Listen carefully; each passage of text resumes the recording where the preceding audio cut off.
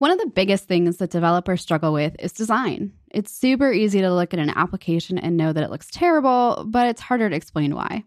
This episode, we're joined by Steve Schoger, co-author of the hugely popular Refactoring UI. We'll learn some design tips and dive into the story behind the book, as well as his other projects, Hero Patterns and Hero Icons. Let's dive right in. Welcome to the Ladybug Podcast. I'm Kelly. I'm Allie. And I'm Emma, and we're debugging the tech industry. Hey, Kelly, have you heard about this cool tool called AWS Amplify? Tell me about it. It's a suite of tools and services that enables developers to build full-stack serverless and cloud-based web and mobile apps. You get to use whichever framework or technology you want on the front end. That sounds cool. Will it help me get up and running with things like hosting? Yeah. Authentication? You betcha. Manage GraphQL? Totally. How about serverless functions, APIs, machine learning, chatbots, file storage?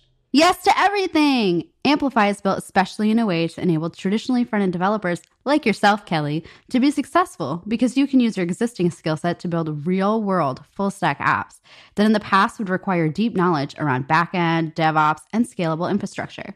The Amplify console also allows you to use a GitHub repository to deploy to a globally available CDN with CI and CD built in.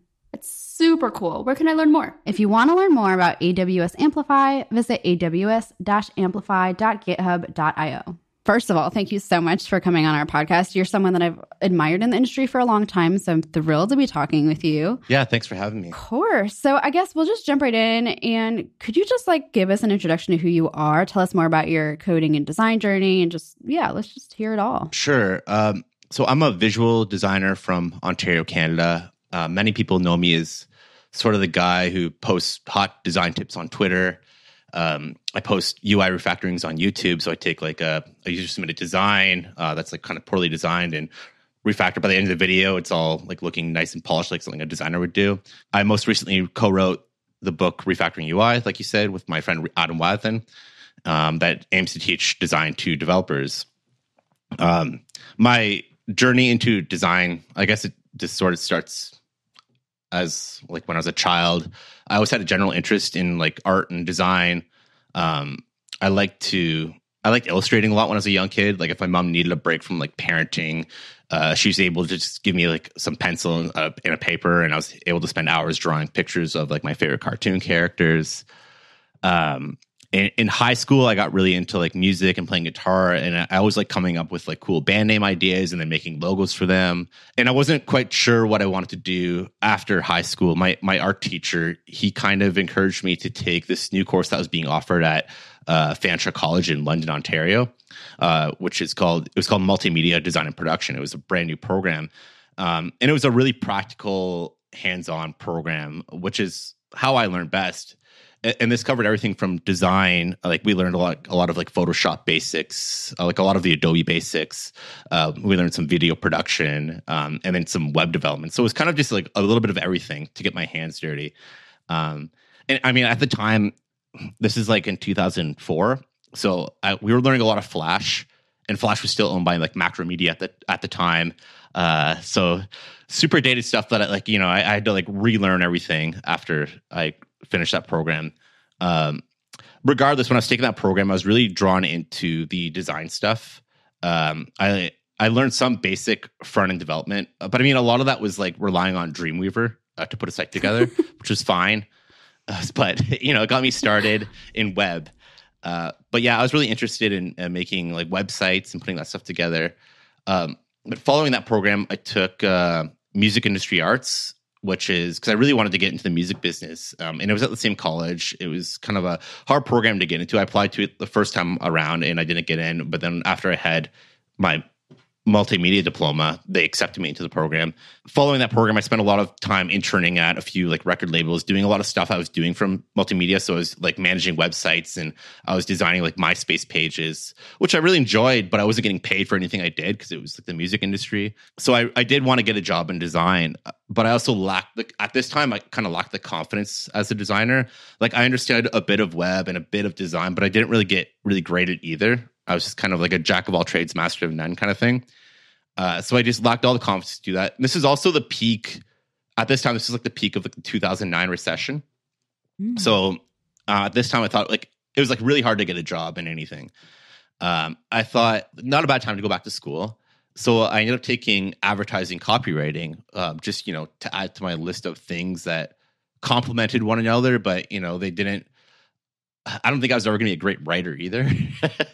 But regardless, it was like a 1-year post-grad program that it was sort of set up to build your portfolio. Like I was making fake ads to go into my portfolio, and by the end of the year, you'd ideally like get a job at an agency, which I thought I wanted to maybe do design. I wanted to go like work in an advertising agency, making like doing the visuals for ads. But that year, I spent a lot of time working I spent more time working on the design for the ads, those fake ads I was making, as opposed to actually like writing good copy.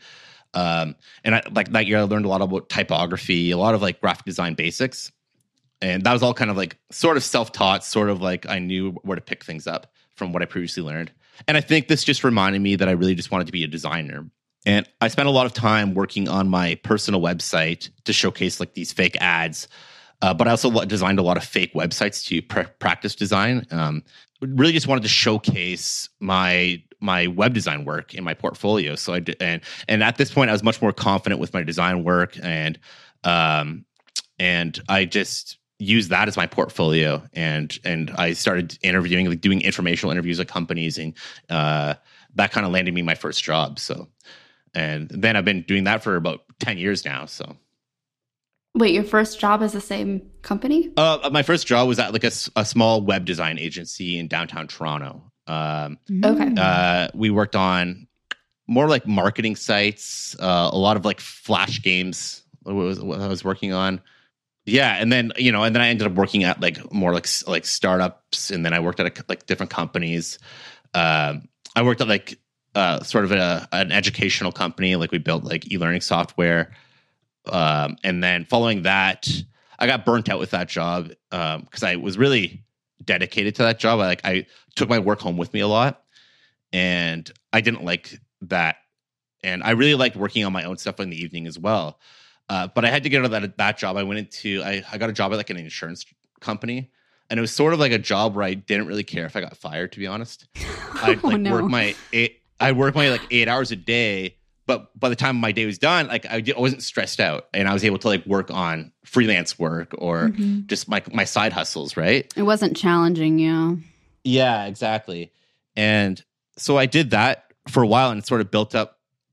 I started working on some like little side projects, sort of like start building my audience on Twitter, and I thought that might lead to like more exciting, fun projects. And then after working at that job for like 2 years and kind of doing that side hustle for 2 years, I kind of built up a little bit of a reputation, so I could kind of take the leap. And I at this time I met my friend Adam Wathen, the guy who co-wrote the book with, and he was kind of building a reputation within the Laravel community. And he started, he was friends with Taylor, who's the creator of Laravel, and he kind of recommended me to him. And Taylor gave me a few projects, and then he also worked at an agency called Titan Co., which is based out of Chicago. And Taylor and Titan, they both needed a designer, but they didn't need one full time. So we worked out something where I worked like 1 week with Taylor, 1 week with Titan, and I had 1 week off to kind of do other freelance work or just do side hustles. And during that week off, I'd spend a lot of time like just kind of building my audience more. And but it was a nice flexible position to be in, to do that, to work on side hustle. That is a dream situation, especially, I've spent a lot of time doing the freelance projects and having those like long-term solid like clients that you can kind of work from and base your, your salary off of essentially, and then still have that entire week to do your own project. That's amazing. Yeah, it was a really nice. I'm really grateful for the guys for like kind of setting that up, and it worked great for them because like I said, they didn't need a full-time designer, but it sort of kind of paved the way for me to like I started growing my audience, but I also had like them kind of like helping me out through that process. So it was great. And then that led to like after working with them for a while, I started building my audience. Like, I mean, this is sort of like tells the story of like when I started working on the book. I spent a lot of time, like people, like I said, know me for like the hot tips. I was starting to do those on Twitter, and they started getting more and more popular, and it turned into like I started to realize I might work on a book or something. I had that idea a while ago, and the way they were pretty flexible in the sense that like they knew I was going to be working on a book, and I said I need some actual time off to finish this book. And about 3 months prior to finishing the book, I said, can I just have the time off, unpaid? And if the book doesn't do well, I can come back.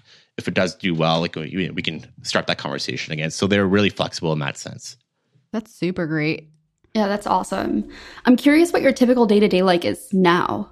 Right now, I'm kind of working full time with Adam. Like we did the book together, and that kind of gave us it gave me my financial freedom. Adam was already kind of working. He had already had success working on a few courses, like video courses. And but after the launch of Refactoring UI, I was able to just go full time doing my own thing. And the project we're working on right now is we're building, like Adam does. Adam's Lathan, he's mostly known for creating the Tailwind CSS framework. Like I said, he's been successful launching video courses on like Vue and TDD. And he does like a full stack. He does a podcast as well called Full Stack Radio, and he contributes a lot to the Laravel community. But we've been kind of working full time on Tailwind for the past year, on and off. Like I've been doing a lot of other things. Like I've been doing a lot more conference speaking this year, and that's worth noting too, because like I spent a lot of times this year just preparing conference talks, because like conference talks take me like a long time to make. Like just my process for making a conference talk is like writing a talk, like, and like kind of scripting it in a way, even though I don't like read it word for word. It is sort of a script because I'm kind of doing refactorings on stage, and it needs to be like laid out in a nice flow.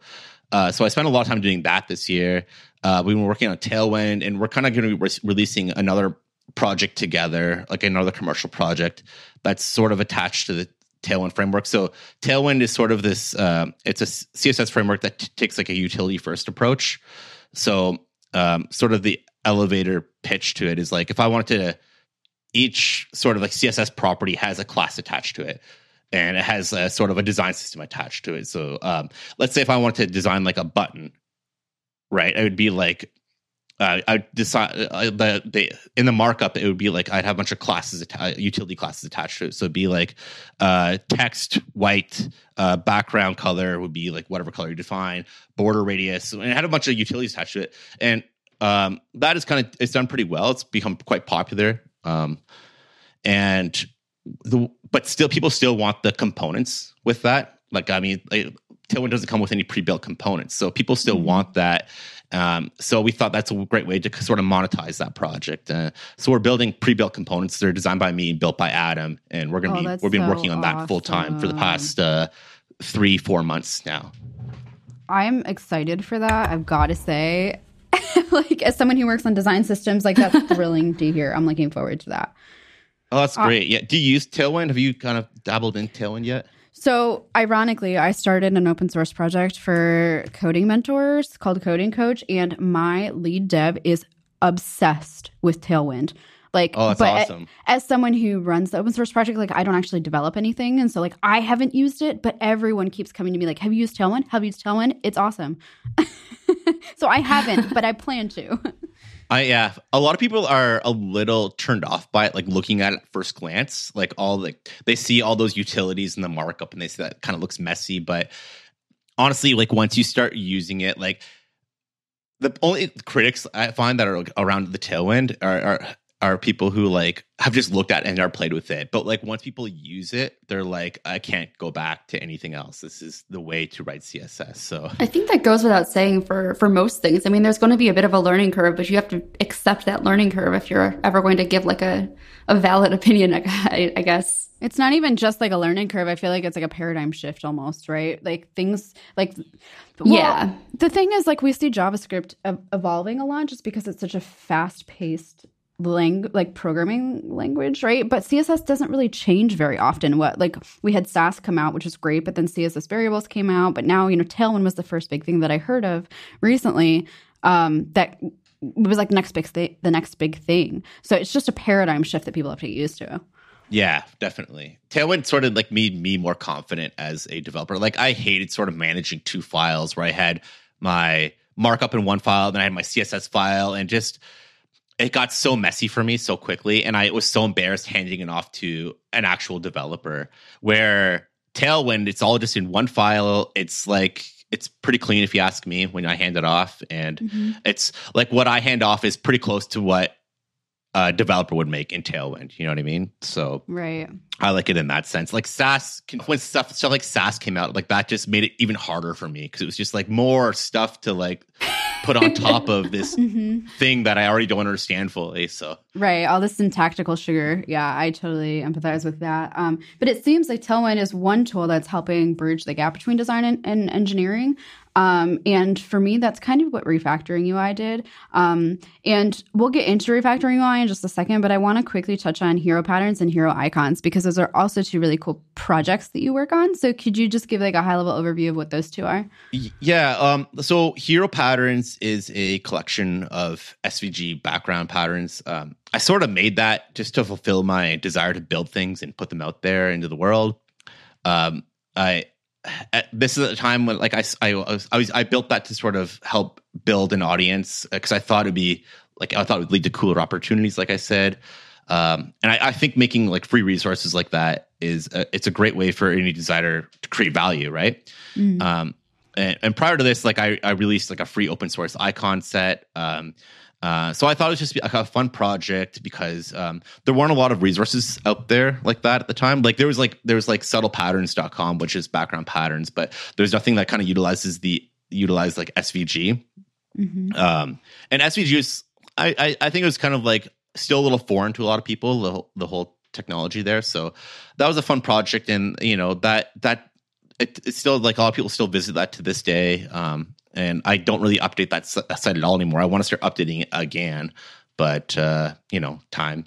Heroicons, they're a set of SVG marketing icons that are they're sort of designed to be easy to customize with CSS.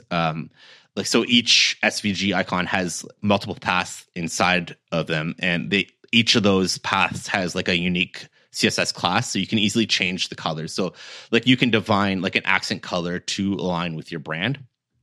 Again, I sort of made that to fulfill my desire to build things and put them out there into the world. These are gorgeous. I just want to say, for those of you not watching, these are beautiful icons. And like, I haven't seen anything like this personally. We'll link it in the show notes. But the amount of detail in these SVGs is insane to me. Yeah. Oh, thanks. Yeah. Yeah. And I think one of the coolest things about this in particular is we're so like, we visit a website and everything's always fantastic. Yeah. When it comes to icons. Which is like. So switching things up is amazing. Yeah. And they like Font Awesome icons are sort of designed to be like more of like in a sort of like within an app, like a small icon. And then, but like developers will blow them up to be like 3 times the size, their intended size, and they look awful. So. I mean, thanks. Like, I mean, Heroicons, I maybe you can relate, but it's just like, it's something I did a while ago. I'm not proud of them anymore. I think they're ugly, but they're like a little dated. But I'm also just purely an engineer, so. Yeah. But you know what I mean? When it's just like you work on something and you just kind of look back at your old work and you're like, ugh, I can't believe I did that kind of thing. So I've always thought about like just kind of discontinuing them because I really like the Heroicons name and I like that domain name.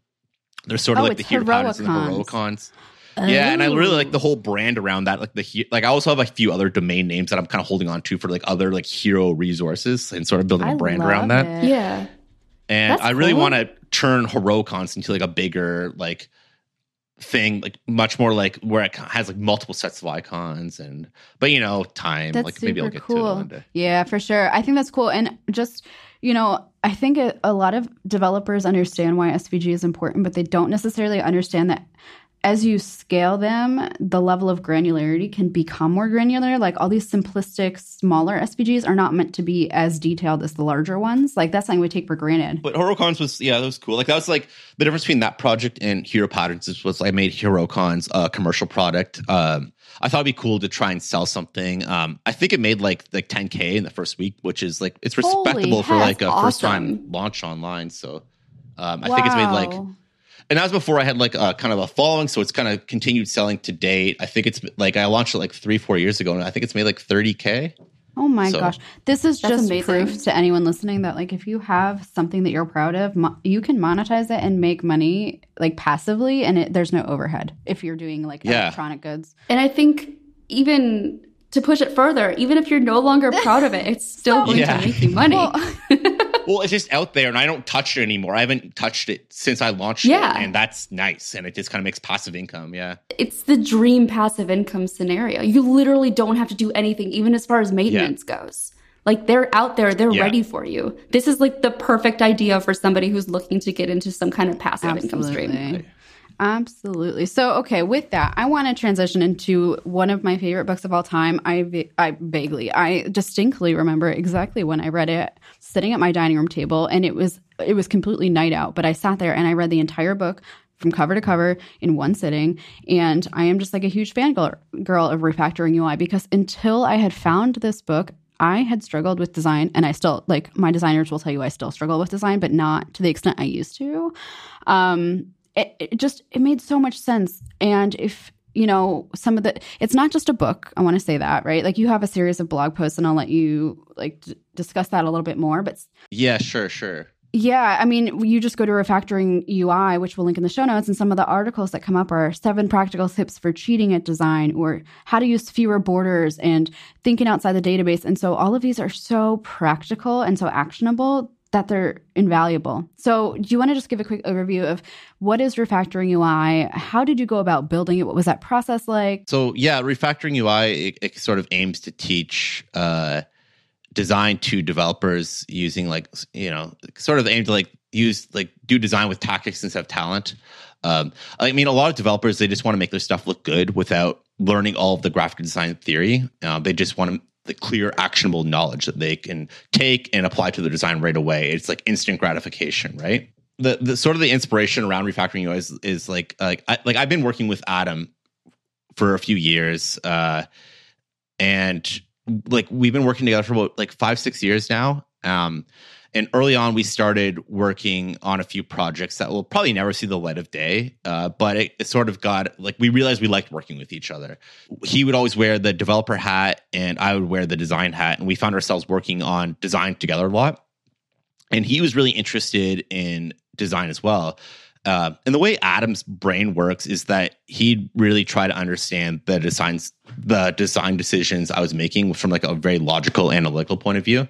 And like most designers, I was just more of like sort of the intuitive, creative type. And just the fact that I've been doing it for so long, I just sort of relied on my instincts to make a lot of decisions. And sometimes he would like point out something that I did that he thought was interesting, and he would articulate in a very clear, logical way and that made sense to me. Adam, like I said, he had a lot of success with his courses, with launches getting up into like the 6 figures in sales, which was really inspiring to me. And I thought I could make a book targeted towards developers, teaching them design in sort of that logical way that Adam approaches it. I mean, going back, like I'm like really at this time, like, I mean, this is back when I was still trying to build my audience, and Adam really encouraged me to grow my audience in that sense. And I always had the idea of like making like a book, but it's become like sort of this big project, right? Where it's become a series of blog posts and videos and tips. And that really helped grow my audience. And the tips just went viral. Like they went way bigger than I ever expected. That sort of became like the marketing engine for the book that we put together. At first, when I started making tips, I would be like working on a project, and I might like notice something I did a few times, and I'd be like, oh, that's a cool little insight there. And I took a screenshot of what I was working on and made a little, like wrote a little thing of like what I did and why I did it. And the first few did well. Like on Twitter, like I had maybe like 1,000 followers at the time, and like these tweets were getting like 40 or 50 likes, which was a lot of like Twitter engagement for me at that time. And then each one was getting bigger than the last. So eventually they're getting like 300 likes, 400 likes. And then and also like Adam started like getting involved when I was making like tips. So he might share like a little insight, and I would spend some time, like sometimes up to like a week working on it passively. So he'd come up with like a little tip idea, maybe that I didn't really think of like as a tip, but it's like he's a developer. He's like, oh no, developers like love this. They will eat that up. Where for me, like one tip he gave me was like, oh, like add like a little vertical offset to box shadows, right? And for me, I just always did that. I just thought like, yeah, everyone knows that, right? And he goes, no, developers have no idea, man. And I'm like, okay, awesome. So I made that a tip, and I put together something, and that blew up. That got like 1,200 likes when I first posted it. And I'm like, okay, there's like something here. And we kept on putting tips together. And sometimes we spend like 2 weeks on a tip, like from like the birth of an idea to like building, like they become much more polished after. It wasn't just me taking a screenshot anymore, but it was me like making an original little design to communicate that idea, right? That's funny. And it's funny that box shadow was one of those things, because that to me is an enigma. Every box shadow I make looks terrible. I don't know how to use them, and I don't know how to make them look good. So that's like developers would like do like equal spread around the entire like container, and it would be like a big it's heavy glowing. Yeah. Yeah, I feel like I'm guessing and like grasping at straws every single time I use box shadow again every single time. It was funny. It was like when he pointed it out to me, I'm like, okay, there's a lot more stuff I know that I didn't think I knew, kind of thing. Anyways, like Adam was helping me so much that it only seemed fair to like form a partnership and co-write the book, and I think it turned out infinitely better because of that. But we wanted to kind of keep that marketing engine going. We did a blog posts together. And the first one we did was sort of like taking a site that someone sent us, and it was a Medium posting. Like, but at the beginning, it was the original design they sent us, and then we kind of go through the design step by step, improving it. By the end, it was like a nice polished design.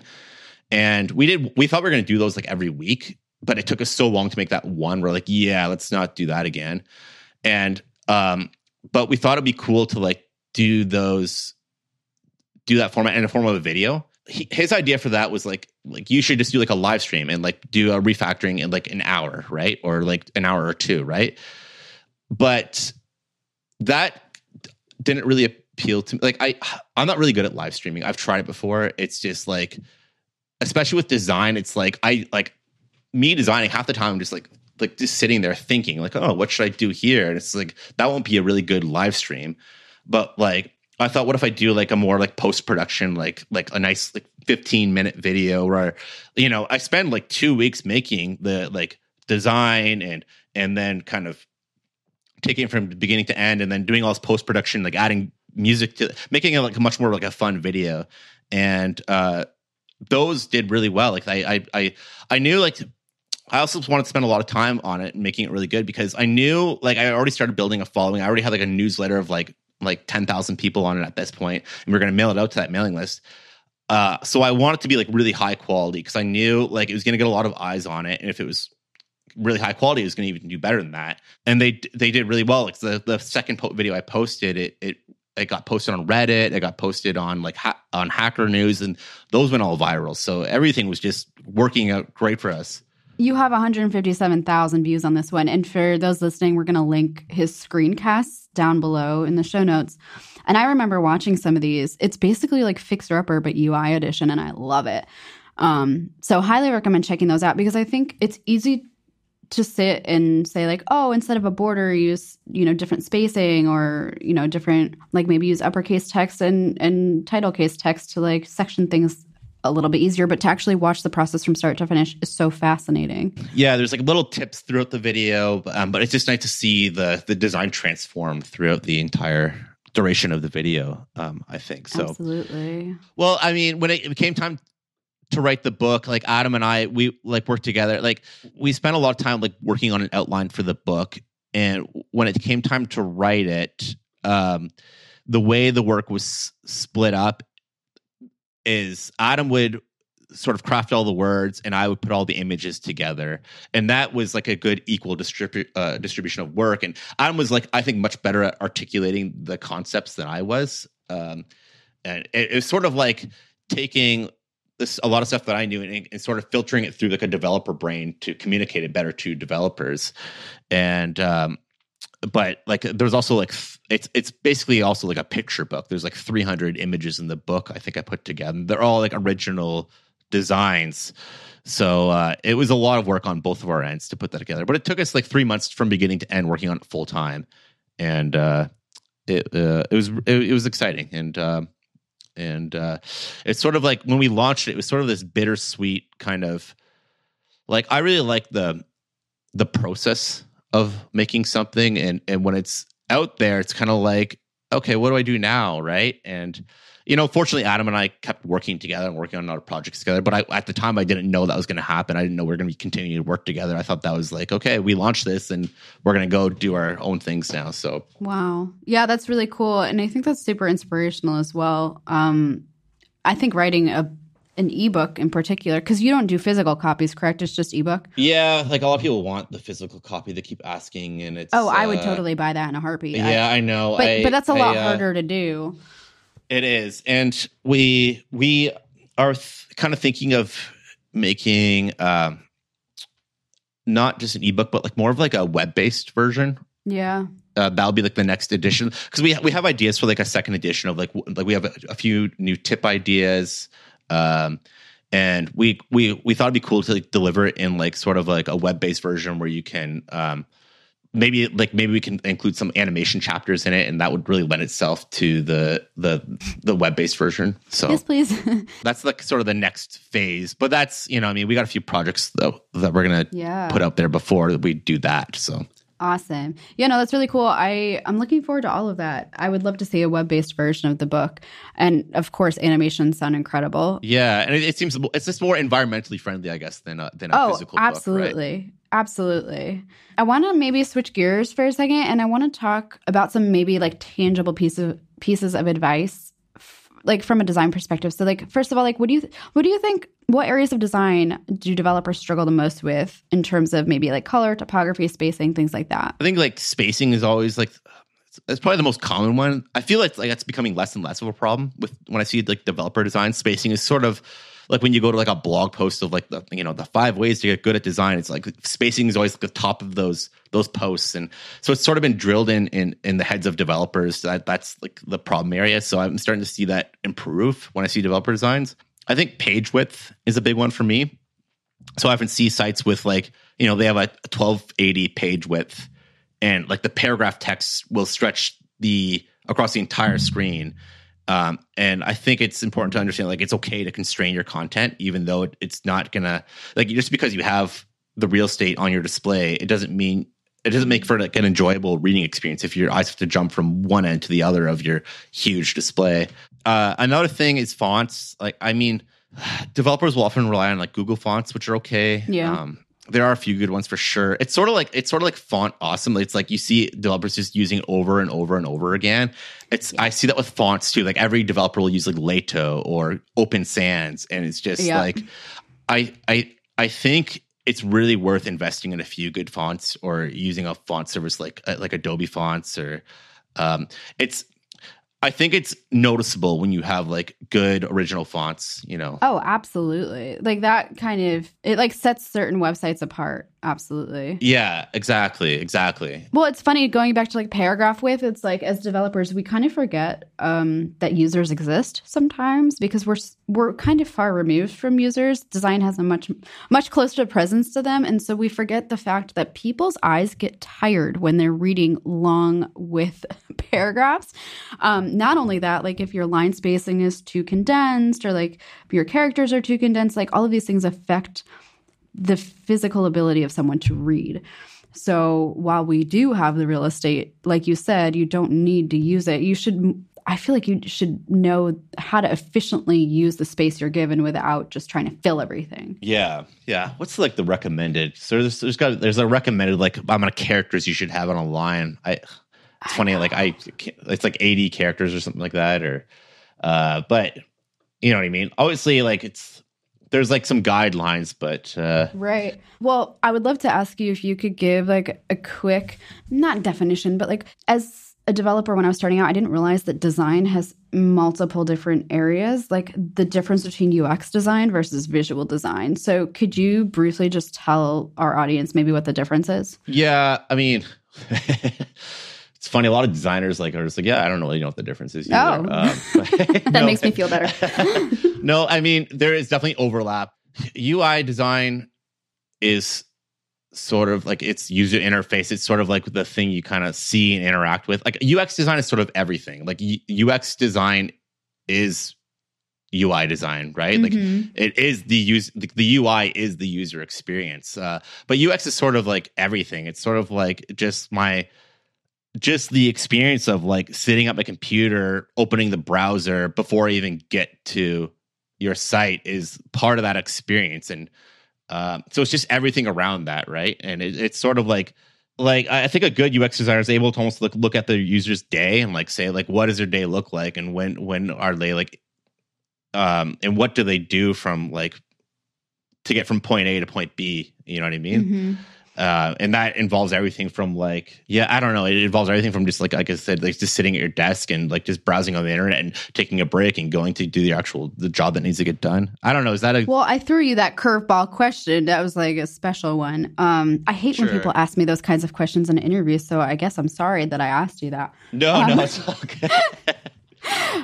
No, I think it's, we forget that design is not making things look pretty. Having a nice looking UI is part of the process, but at the end of the day, there's a lot of psychology behind why things are done the way that they're done. When we think about UX heuristics and how people navigate throughout a user interface, and like, for example, if you take the process of checking out on a website, one of those is you want to have all the information readily available at every step of the process, so they aren't sitting there, if they're buying a flight, they're not questioning, did I pick the right date? Or, how much is this going to cost? Like, make that information readily available at every step, and making sure your information architecture makes sense. Like, these are very important things that I think as engineers, we are either unaware that this is important or that it exists, or we kind of forget. Yeah. And like I said, like the UI design is important. Like, it's like the visual design it's all part of that user experience. And, some things, I think if something's more beautiful, people are willing to spend more time with it, regardless of if the experience is like perfect or not. So do you have any tips for a developer who is just starting out? They want to learn a little bit more about visual design. Maybe do you have any tips on when you should use a border versus like spacing, or maybe anything like that? Like, let me just like look at my old Twitter tips that I can share. I already figured this out once. Let me just refer back to what I said before. Reusing content is the best thing to do. So absolutely. And also, we're definitely going to be linking to these tips as well. Yeah, for sure. I'm just trying to think of like the most like radio friendly tips. Like a lot of stuff is like I have to explain to be like with a visual sometimes. It's like, what's like a good radio friendly? I know that's really hard. Like, we just did we recorded another episode about like algorithms and data structures. And do you know how hard it is to describe those things without having visual diagrams? It's sort of funny when you go on these podcasts and it's just like explain like design without visuals. Yeah. It's like, oh yeah.